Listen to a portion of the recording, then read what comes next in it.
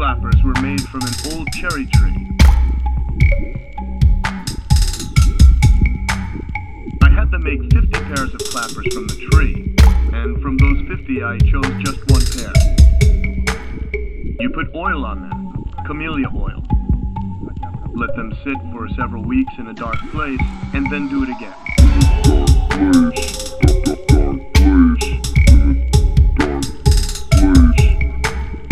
As for striking the clappers together,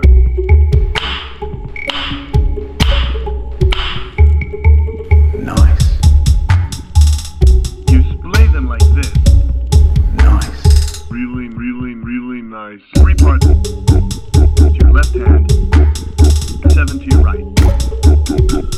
Nice. Here we go.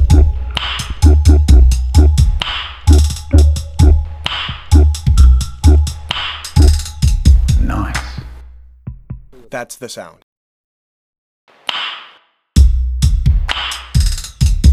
And then do it again.